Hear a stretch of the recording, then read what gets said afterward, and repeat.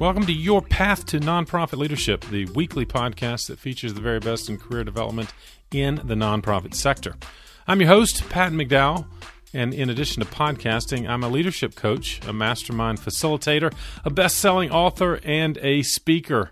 I love taking these nonprofit leadership topics on the road or into your Zoom room.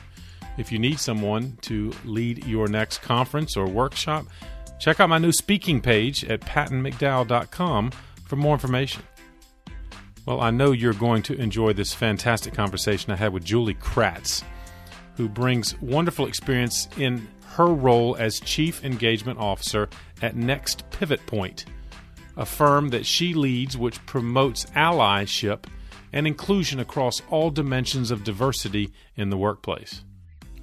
Well, of course, all that Julie is working on has many applications in the nonprofit sector, because while there is some progress being made, there is still much work to be done. And among many topics I raised with Julie and sought her advice, one was simply this: what can nonprofit leaders do to attract and retain diverse and talented leadership teams? Well, that topic alone is worth listening to this conversation because she has lots of great advice, practical advice, tools that you can apply through your hiring practices, through your meeting management, and even down to your individual evaluations of your team members. Lots of reasons to check out the show notes for this episode. It is number 178. Just go to the new podcast page at pattonmcdowell.com and you'll find all of the resources we discussed, as well as more information on Julie and the great work she's doing at Next Pivot Point. Without further ado, please enjoy my conversation with Julie Kratz. Julie, thank you for joining me on the path. Oh my gosh, thanks so much for having me. I'm excited about this conversation, Julie. We've had some preliminary discussion about the great work you're doing in the nonprofit community for a very important series of topics, frankly. And let's start with a fundamental question that you and I have discussed is, why do nonprofit leaders struggle to build a diverse and talented leadership team? Yeah, it seems kind of counterintuitive, right? Like nonprofit, you imagine them, on the front lines, doing charitable, volunteer work and being in these diverse communities. But what's really interesting, especially with leadership teams and boards, is that rarely do nonprofits reflect the very communities of which they hope to serve. And that's just so problematic from every perspective possible, right? Indeed. But my corporate clients love to be like, well, where are the, woman-led industries, or where are people of color dominant in leadership? And I'm like, so those don't exist. Even in nonprofit, we know 70% or so of the front lines are, women, people of color, lots of representation in the front lines, but it's flip-flopped up at the top. Right. And that is right. Every industry is this way. It's not just nonprofit, but I think there's a misleading perspective here that somehow we have a lot more women leading, a lot more folks of color, folks with disabilities, LGBTQ plus, et cetera, because diversity is beyond just demographics. Race. Yeah, right. Well, your point's well made, and it's worth underscoring because you're right. I think the expectation of diversity exists within the sector at large, but in fact, the higher you get, and I think BoardSource confirmed this with a lot of nonprofit boards, and what you and I are talking about today is on the staff side, that right, as you move to senior leadership, diversity is lacking. So before we unpack that and some of the really great tools and strategies you bring to organizations around this point, talk about your journey. How did you get into this kind of work, Julie, yourself? Yeah, I appreciate the question. It's been a journey. And I say diversity, equity, inclusion, all these words that get thrown around. It is a journey, not a destination. And how we find ourselves into this work is often, serendipitous. For me, I spent 12 years in corporate, started my own business, Next Pivot Point, 8 years ago.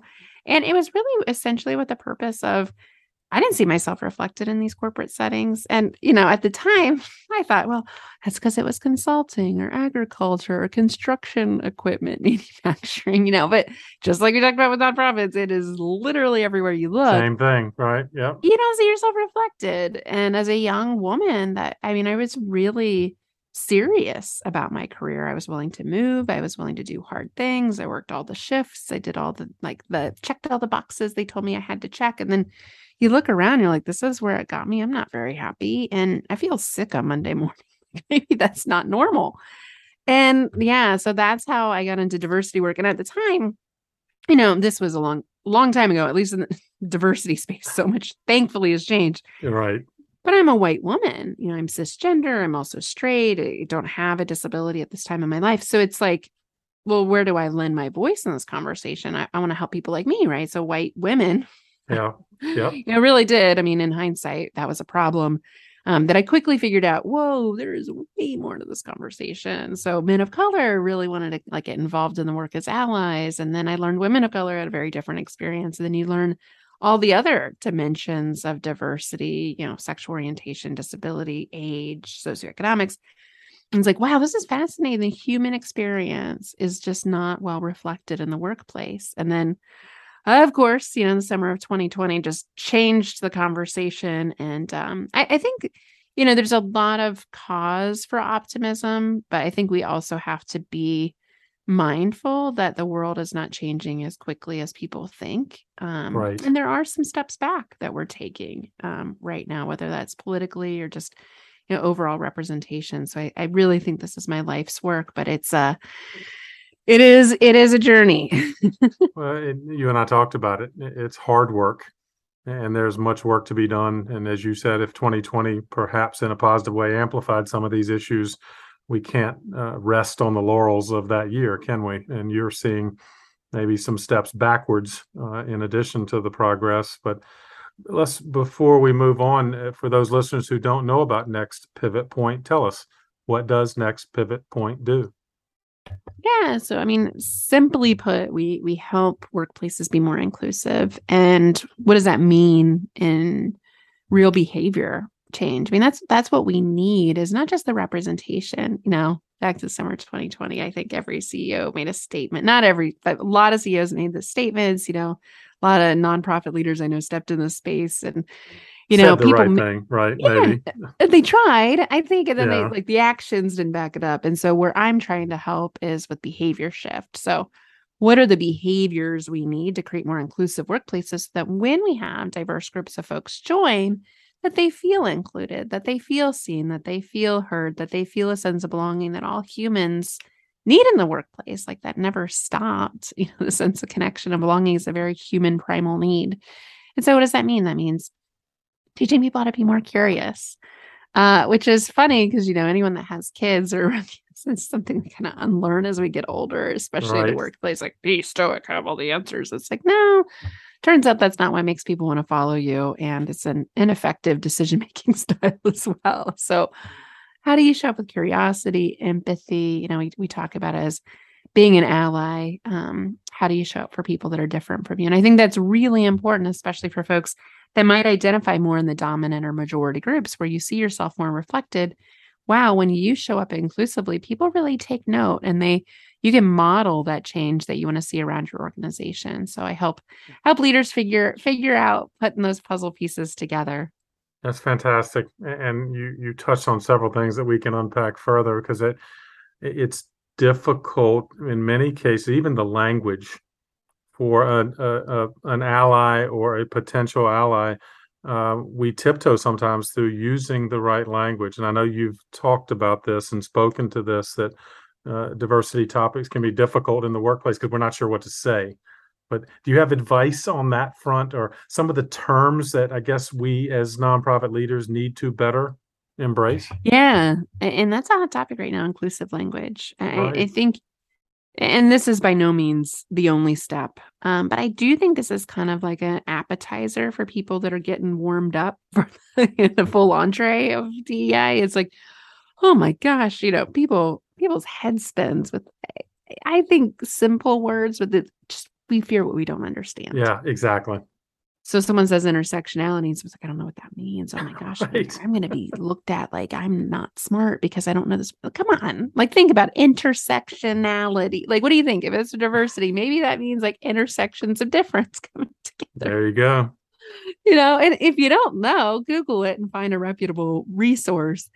But I do think people are afraid of this stumble and bumble too. We're living in some times that are very polarizing. So if you say, outdated language, and there's a lot, I don't want to repeat the language, but we used to use gay as a pejorative, for Right. example, or even Exactly. the term queer has, been reclaimed now. And it's an okay word to use, not to identify somebody as, but if someone signals that that's how they would like to be called as their identity, you can certainly use that language.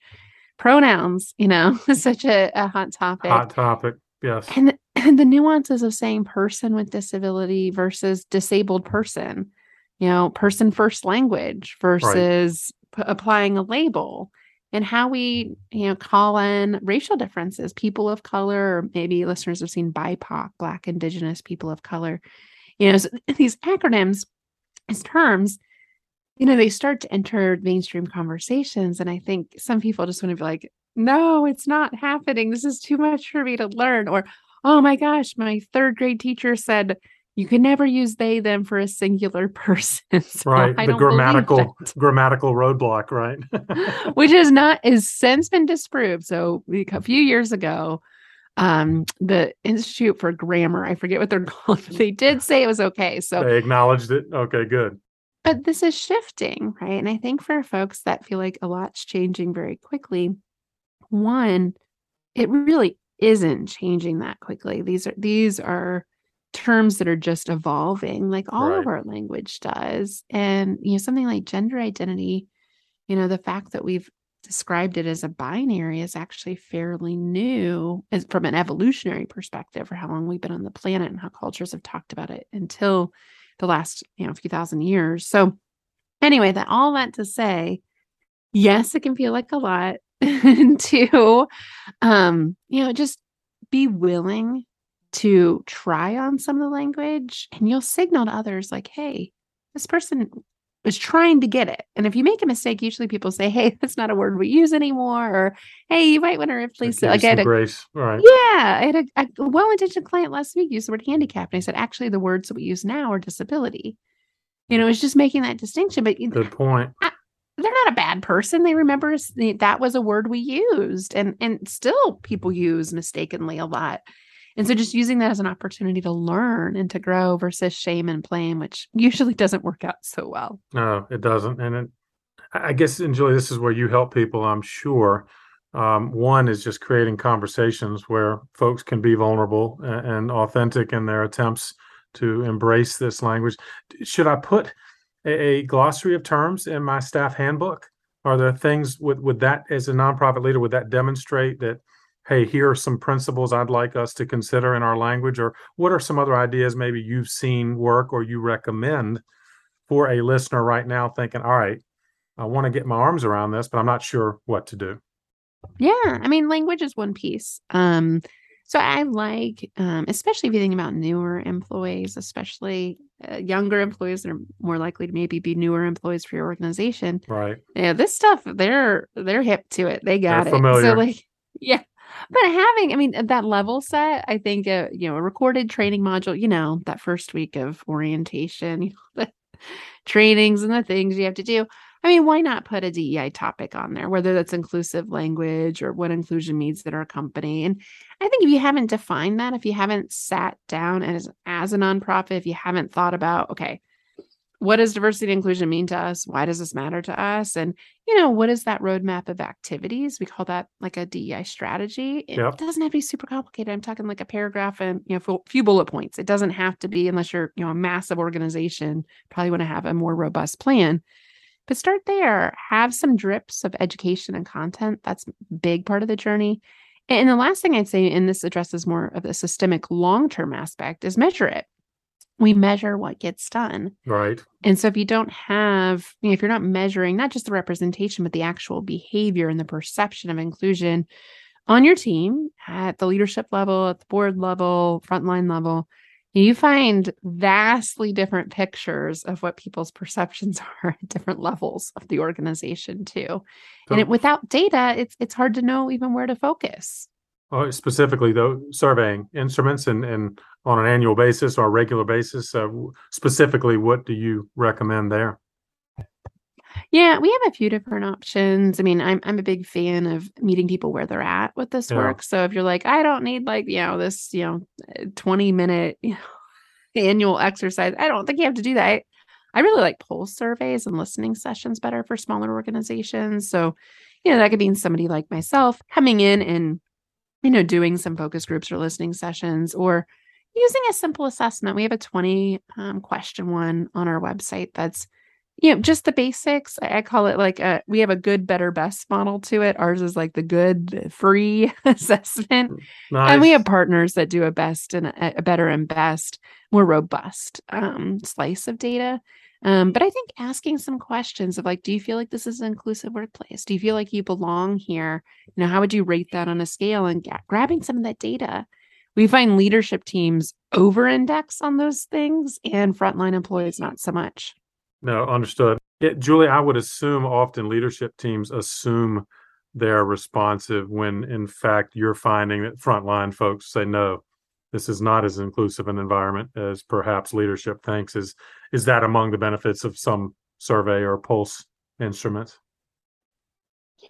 I mean, you don't know what you don't know, right? And so here's the challenge, especially when you have, even the best, well-intentioned, purposeful organizations that are, led by somebody, I just say dominant group or majority group. Usually that means a white, straight, male, cisgender, able-bodied.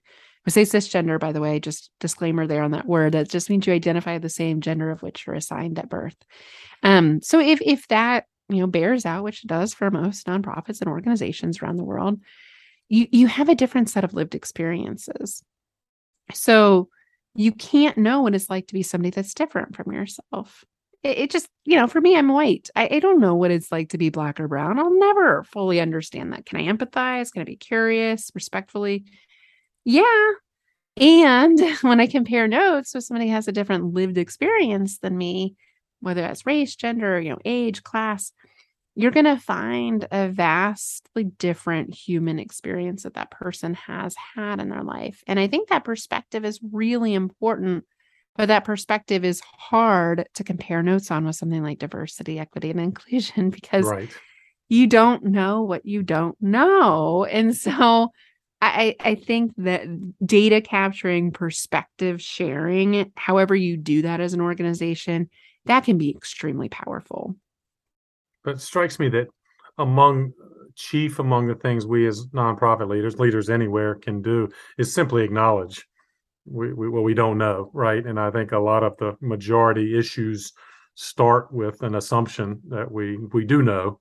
And it sounds like you're helping break down through your conversations and other means, at least an acknowledgement that, hey, I don't claim to understand, but I guess, Julie, a lot of times I've seen, or a criticism in this space that I know you hear, is that organizations will commit to like a 1 day seminar or some diversity training, and I'm using air quotes here, and that kind of checks the box. And obviously what you're promoting, but well, first, do you see that organizations that are making token efforts, but really not diving in, and then they need to do more? Yeah. Yeah, the one and done, check the box, please. Please don't do that. It's better not to do It's almost worse. anything. Is that what you're saying? Almost, yeah. Then thinking you Well, made especially if progress it's when you didn't. yeah, it's inauthentic. It comes across like, oh, we're going to solve centuries of inequity with this 1 day summit. And I find coming out of that, the very people you hope to engage might get a defensive feeling. The people that are in marginalized communities might feel like, oh, great, now we have to talk. Like, now I had to talk about this just to know that my coworker is problematic and now I have to work with them. It can just create that. And I'm not saying that 1 day or one and done training can't work, but your chances of success are much higher if you have a series of intentional, consistent commitments to diversity. And so what does that look like, right? It doesn't mean hitting the hiring button when it's cool to hire diverse talent. It means, hey, we're going to look at the systems and the way that we hire folks and make sure that they're inclusive so that we're getting and attracting more diverse folks. It means from a training perspective, we're going to unpack a series of topics. And there's lots of ways to do that don't require a ton of investment. You can get really creative. A lot of the things I've mentioned on this interview, we have free resources on our website, like the diversity dictionary, like the inclusion assessment. We have a resource guide that really you can take those activities, those proven, videos, podcasts, books, etc. Do a lunch and learn, do a pair and share. I have a client that calls it a DEI snackable at the beginning of each conversation they have. They just talk about something with inclusion for 5 minutes. And there's no shortage of content in the news cycle too. Right. Whether it's, so-and-so said this, or the new movie that's coming out, whatever it is, I think you can associate it with the news cycle and pop culture in a fun, appropriate way as well. So don't feel like it has to be this overwhelming, daunting thing. And yes, a one-day topic once a year is great. And a conversation throughout the year is even better. More than that. Right. And by the way, I'm going to encourage our listeners to check out the show notes because you've got some wonderful resources. I was privileged to get a copy of one of your books. And so there's great stuff there. And so, again, I want to encourage listeners to not be frozen, particularly someone like me, a white guy who wants to help, but maybe is just not sure what to do. And so you've provided a wonderful array of resources that they can implement. One thing I'm fascinated by, you talk about the 3Ds model to hold someone, or I guess some organization, accountable. Talk about what that 3Ds model means and how it might apply to this conversation. Yeah, I mean, listeners, if you're in leadership and you've gone through conflict resolution or coaching training or read a book about difficult or fierce or candid conversations, there's all sorts of conversation books out there. I've read them all too. Not all of them, but a lot of them. And I always walked away thinking like, how do I do that? So like, what am I supposed to say? What am I supposed to do? So my brain works really well with acronyms, especially ones I can remember. So 3Ds. If you want to have a hard conversation with somebody, or somebody says something that's not so inclusive, or someone does something that's just problematic, right? Like, I'll give you an example. This is a big one.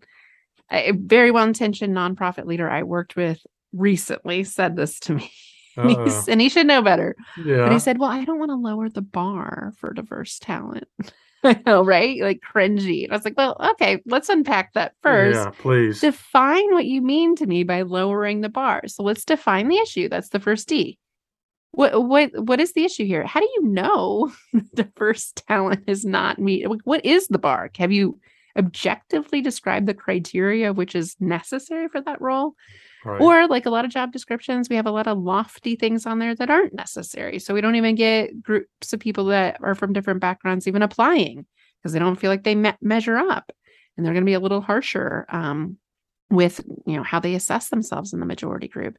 So define the issue, okay, and just say what is the issue here. Define it. Make sure we have a clear understanding of it as a group, and then you have a discussion. I think the reason so many conversations go sideways, or they don't achieve their expected outcomes, or they don't reach a resolution, is because someone berates the other person. We start yelling. We start telling people how awful they are. We use words like always and never, and you did this, and I, the more we can use collective language like we and talk about the reality of what the real situation, what the actual behavior was, what the impact of that behavior was, so much better for a healthy conversation. Got to keep our ears open, especially with somebody we disagree with, or we might feel like has said something truly problematic and hurtful. So be curious to learn from them. Because once people, have that aha out loud of like, oh yeah, maybe we don't have objective criteria. Come to think of it, we're not getting diverse groups of people applying for these jobs. Like maybe that's the issue, not the bar. And then, really end the conversation with a decision. And what did we decide to do today? And I think that's really important too, because emotions run high in these conversations. That's why it's not always great to have a conversation in the heat of the moment. Sometimes that circle back later that day or that week, makes sense depending on the situation, depends on the trust that you have with the person. public conversations, I think, are challenging. I prefer to have them in private to protect people's egos. Yeah, right. But decide, last couple minutes, like, what did we decide to do today? What are our next steps? How are we going to prevent this from happening? What do we need to do to fix this situation? And I think you'd be surprised in 5 minutes what you can achieve with somebody, how much you can create space for a dialogue and a space where we didn't think we did. And the last thing I'll say is if you're fearful of those kind of conversations, myself included, I don't prefer them or love them. Yeah. But I know that that's what's possible for positive change. And so if I don't say anything and I just let that comment go unaddressed, I just let that CEO is going to say something again like that. And then what's going to happen? So if I'm okay with it, don't say anything. But if I'm not okay with it, then I probably need to speak up and use my voice. Yeah, love that. And to reiterate, the define, discuss, decide, or define, discussion, decision is a great framework that we can apply. And you're right, a little bit of alliteration doesn't hurt as we try to remember these things. And I like how you created a space and modeled the dialogue, because you're right. Sensitive topics like this can quickly devolve into angry exchanges, which are never going to make progress. But you also said, Julie, we can't avoid it entirely, right? It seems like that's the extreme. Either people are yelling at each other and getting mad too quickly, or they just simply don't say a word, right? And then it just simmers. And so we have to be, as leaders, we've got to create a space to have these conversations, and then maybe model some of the techniques you just described to help maybe the conversation go back, which I would note in particular that maybe it's not in the large group setting. It sounds like you try to find small group settings. Yeah, I think the one-on-one, in the old days when we used to be in the office and do a walk and talk, those were always my favorites because, you're directionally looking the same direction. Interesting. The side-by-side communication does a lot. Anybody that has a teenager or any kiddo and you sit in the car with them. I remember my stepdaughter when she was a teenager was like, she'd sit there in the passenger seat. We'd talk, and it was a totally different conversation than that adversarial, I'm talking face to face, facing right. you. Yeah, right. So I think body positioning matters if you can do it. It's always better. I think the things people will say in a Slack channel or a team, wherever you communicate, they're harsher, than what we would say looking at someone on a Zoom call or even on the phone with them. We probably wouldn't be as disrespectful or assume such negative intentions of the other person. So I think it's always good to talk it out live. And I've been with work teams where they had a healthy amount of trust and they had no problem engaging in conflict. So this was very expected of them to surface conflict in a setting, even if it was a sensitive issue. So if that's your team, like, absolutely treat it like you would other conflicts. But more often than not, this tends to be a little bit more sensitive. I don't know why people, they fear, like one of their deepest fears is being called a racist or a sexist. And people, these ists really hurt. I'm like, well, don't say things that are yeah, maybe that's the way to avoid it, right? Yeah. But, calling people those names or even saying that's racist, the finger pointing, oh boy, that's going to go sideways real quick. So find a private space, maybe when emotions die down a little bit, create some space for a dialogue. And if others need to be included, I think as leaders, that's the biggest thing you can do is model how do you create space for different perspectives. And I think that's just having some good ground rules that you utilize all the time as folks are meeting together. Like, hey, how are we going to make sure we all listen collectively to one another? How are we going to make sure that all the voices are heard? I want to hear a different perspective. Please, someone challenge me on this. And that's just like healthy for not just inclusion, for innovation, decisions. Any topic. And that's why diverse teams outperform non-diverse teams. That power of perspective sharing and the richness of ideas that come from groups that have walked and lived all sorts of different collective experiences are going to outperform, homogenous teams every single day. And if you want to be relevant to the communities you want to serve, mirroring that at the top of the organization especially probably makes good sense. It absolutely does. And all right, so I'm a listener. I hear you. I believe you. I want to do better. It sounds like you break down literally the hiring practices, among other things, right, Julie? And I'm struck by your point. Like a lot of our job descriptions, in and of themselves, may be barriers to diverse leadership hiring. But could you speak to that, or is that in fact what you're seeing? Yeah, I mean, I think your audience being leaders in this space, I would challenge you to look at not just hiring, but all aspects of the employee experience. And usually, that's some buckets of recruiting and hiring. So recruiting, where are you going? Where are you posting the jobs? It's kind of like fishing in a pond and expecting to get different fish the same pond. Like, not going to happen, right? Not going to Change your work. technique. Yeah, HBCUs, historically Black colleges and universities, like that's an idea that, again, summer 2020 was like, oh my gosh, I'm going to do that. And then, haven't kept up with it. Like, be intentional, consistent. But where are you going? Making sure you're really plugging into where diverse groups of folks are spending time from a recruiting perspective and show up consistently, not just at the job fair or wherever you usually do. Hiring, look through those job descriptions. There's tons of gendered, non-inclusive, American idioms. There's sports references, war references, all sorts of weird stuff in job descriptions. And the requirements, if you've hired somebody that didn't meet those requirements before, remove that bullet point. Good point. It's so common. Before we search it again, let's fix it now. Well, there's research on this where white men will look at a job description. They meet 60% of the criteria they'll apply.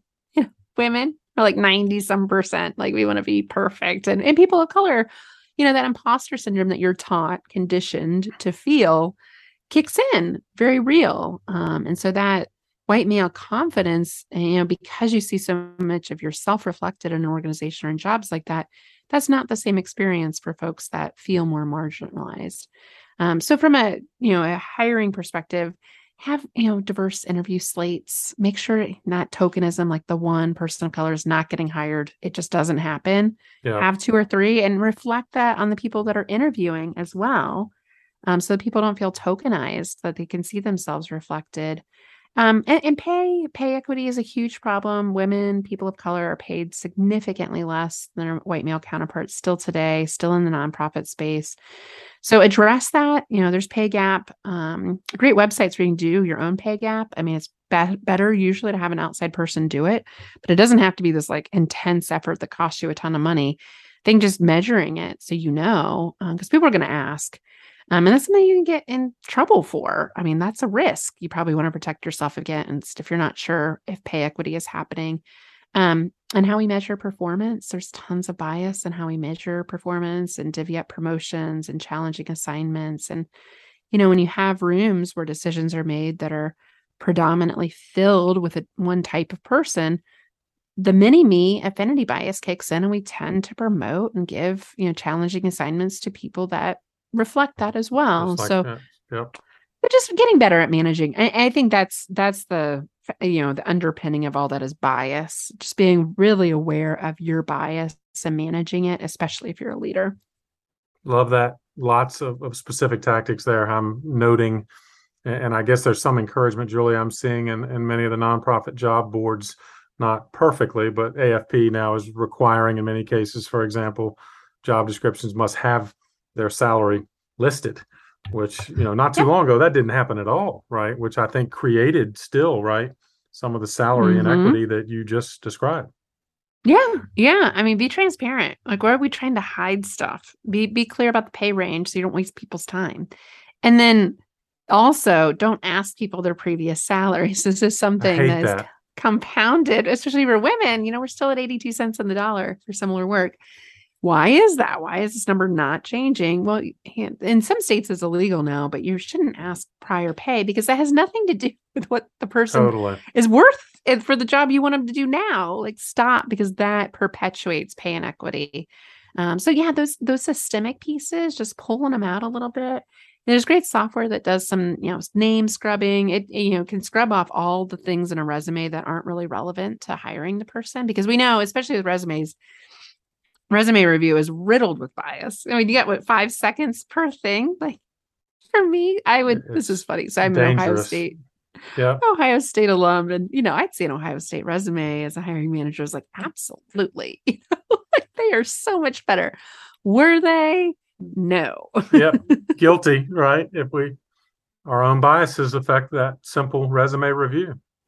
Yeah, and so just slow it down. Find ways to intervene with it. Get somebody to pull out, the characteristics that really don't matter. Because when we're left to our human quick brain, which all of our brains work this way, when we make snap decisions, they're probably going to be, who do I want to hang out with and feel comfortable with? Which we know people say that, like, well, they're a good cultural fit. That is code language for you like them.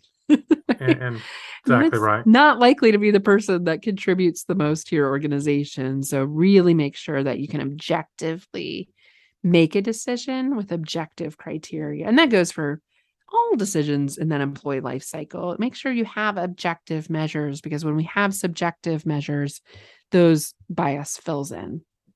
Well, and Julie, you touched on this, but it's equally important. I know you would agree that one, we have better hiring practices, but also retention practices.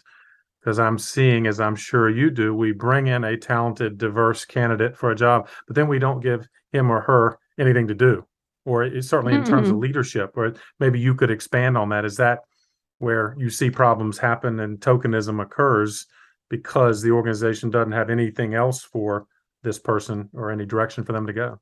Yeah. I mean, this is quite the conundrum. It's a chicken and egg problem. And so a lot of organizations have actually flipped the script from focusing just on diversity to certainly focusing on inclusion too, because that's what you're talking about, is inclusion, Right. not just diverse. Because what's the point of having diverse talent come join our organization if they're not going to stay? That's very costly. So how do you create an inclusive? And it's kind of like the I should go before the D, because we should be focusing on creating an inclusive workplace so that diverse talent wants to come and wants to stay and wants to be promoted and gets to see themselves reflected in the overall employee experience. So I think about inclusive spaces that aren't even the most diverse. This is why I think broadening the definition of diversity is so important, because when we just do race and gender, Good point. you really Limited. leave out a lot. You just leave out a lot. And so, the white guy gets scared. And if that's what our board and, most of our senior leaders look like in our nonprofit, then that's problematic. So Yep. how do I think that's the big thing, is how do you get your senior leaders, everyone, not just the CEO, not just the executive director, but like getting all your leaders really engaged in the conversation so that they feel a part of it. They feel prepared on how to manage a diverse workforce, and that they're maximizing the great benefits that you can get from a diverse workforce. Because there's really no point to having somebody of color with a disability or somebody that's, a very different age than the rest of the team if they're not heard, if they're not seen, if they're not taken seriously, they're not going to stay. And then it might even perpetuate that stereotype of like, see, they don't want to work here. They didn't work. Right. They didn't work hard, or like we've tried, but they don't want to be here. Do some introspective work. And I think for senior leaders, especially, hold up the mirror. Like, where are your weak spots with this? Like, where do you struggle? What conversations do you struggle with? What things don't you understand that maybe you need to invest a little bit of time in understanding? Because you'll get so much more out of your workforce if you invest some time in yourself and your own growth. And there's great books out there. We go to our website. Like, there's great resources out there. You don't have to do this alone. Well, and I'm glad, and this has been fantastic, Julie. Lots of great kind of strategic wisdom. It's the right thing to do, and you've helped our listeners with now what to actually do about it. In fact, is there any other final advice for someone who's exploring nonprofit leadership? I want to do it well. I agree with what you're saying. So anything else you'd add to the list of ideas you've offered so far? One super tangible, one thing you can do right away. Think about who you spend time with. Who do you choose to spend time with? So not necessarily talking about your coworkers, your family. We don't have choices on that. But Right. Who do you choose to spend time with? Your mentors, your friends. And, I have people sometimes in my workshops pull up in their phone and like look at the top 5 people you text with or call or on your calendar, however you pencil in your social time.